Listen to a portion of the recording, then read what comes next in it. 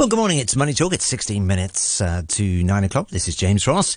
And in Your Money today, Carolyn Wright takes a look at what you need to know about navigating volatility in the bond markets. Good morning, Carolyn. Good morning. I'm joined once again by Stephanie Leung, who is CIO at Stashaway, for one of our regular chats looking at key drivers for markets. And this time we're going to take a look at what's happening with the bond market. Thanks for joining me again today, Stephanie. Hi, thanks for having me again. Thank you. So there's been a lot of volatility in bond markets over the course of this year. Can you just do a quick recap for us as to how things have been moving? It hasn't been an easy kind of 18 months if you are a bond investor. I guess if you look at aggregate bonds in general, actually they have been in the worst downturn in the past 40 years. So from its peak in late 2021, bonds in aggregate are still down roughly kind of 15% from its peak. And the last time we really have seen such a big drawdown was actually in the 70s.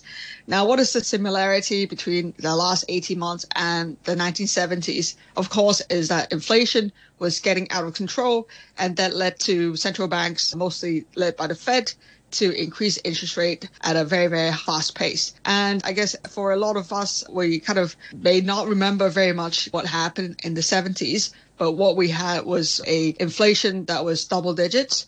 And the fact that actually the Fed was a bit slow to react and that inflation actually came back at kind of at a double inflation peak. Now, what's happened since 2021 was that in the aftermath of COVID, the Fed basically injected a lot of money into the system that prompted a massive rise in prices, which we called inflation, and that prompted the Fed to start increasing interest rates 18 months ago.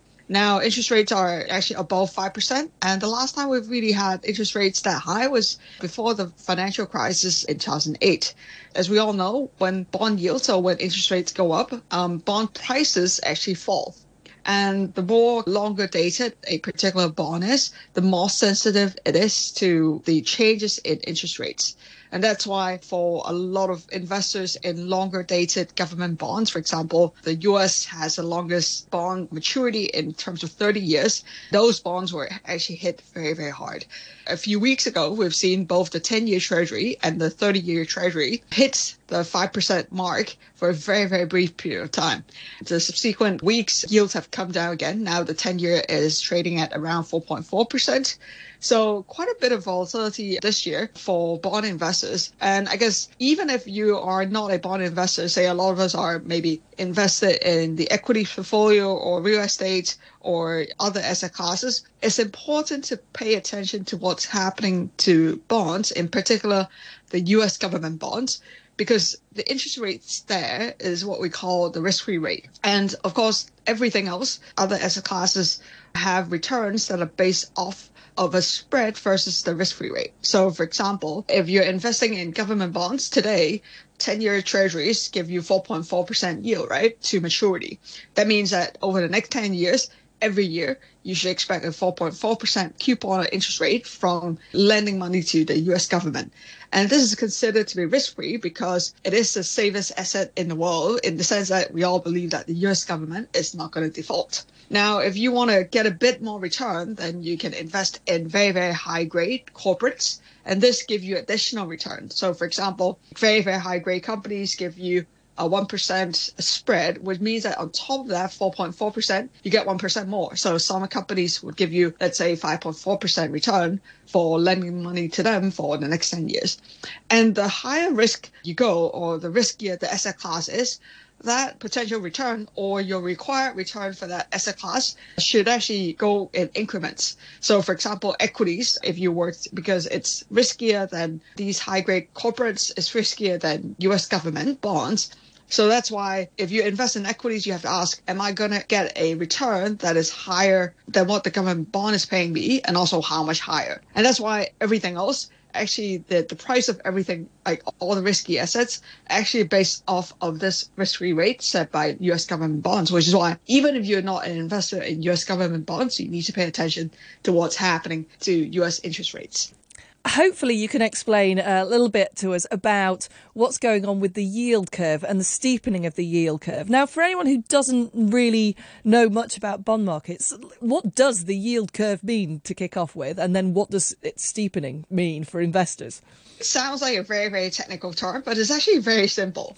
So you think about the yield curve is basically comparing the yield of short-term rates versus long-term rates. A very, very popular measure is to take the difference in the 10-year treasury versus the 2-year treasury. If you think logically, let's say I'm lending money to somebody, of course, the interest rate that you demand on the longer maturity bond or longer maturity loan should be higher than the shorter maturity loan because you're taking on the risk that somebody will default, right? Let's say if I'm lending money out for 10 years, I would want a higher return than if I'm lending money out for 2 years.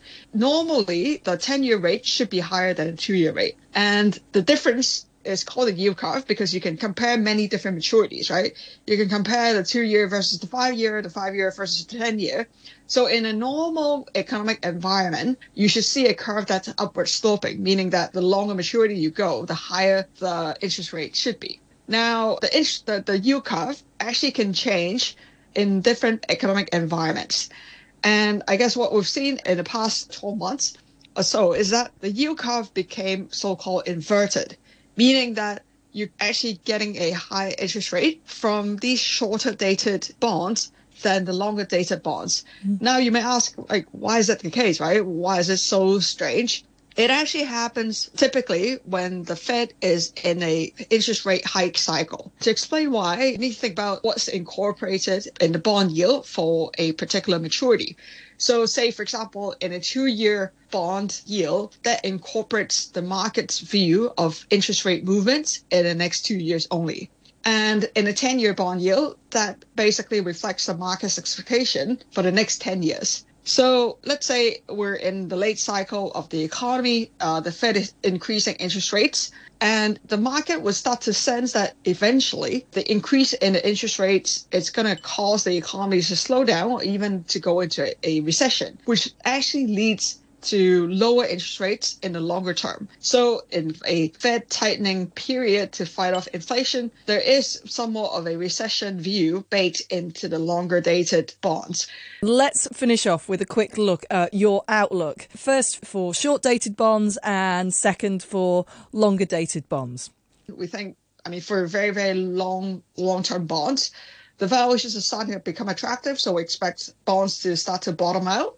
However, it could still be quite volatile, and given that short-dated treasuries are still yielding higher, which is why, we think, at least, I guess, for the next 3 months, we'd rather stay in short-dated bonds, but we should expect the increase in weightage in long-dated bonds in our portfolios in the next 6 to 12 months. Got it. Thank you. Great stuff. Always lovely to speak to you. That's Stephanie Leung, who is CIO at Stashaway. Thank you, Carolyn, and speak to you again next time. Thanks, Stephanie, and thanks.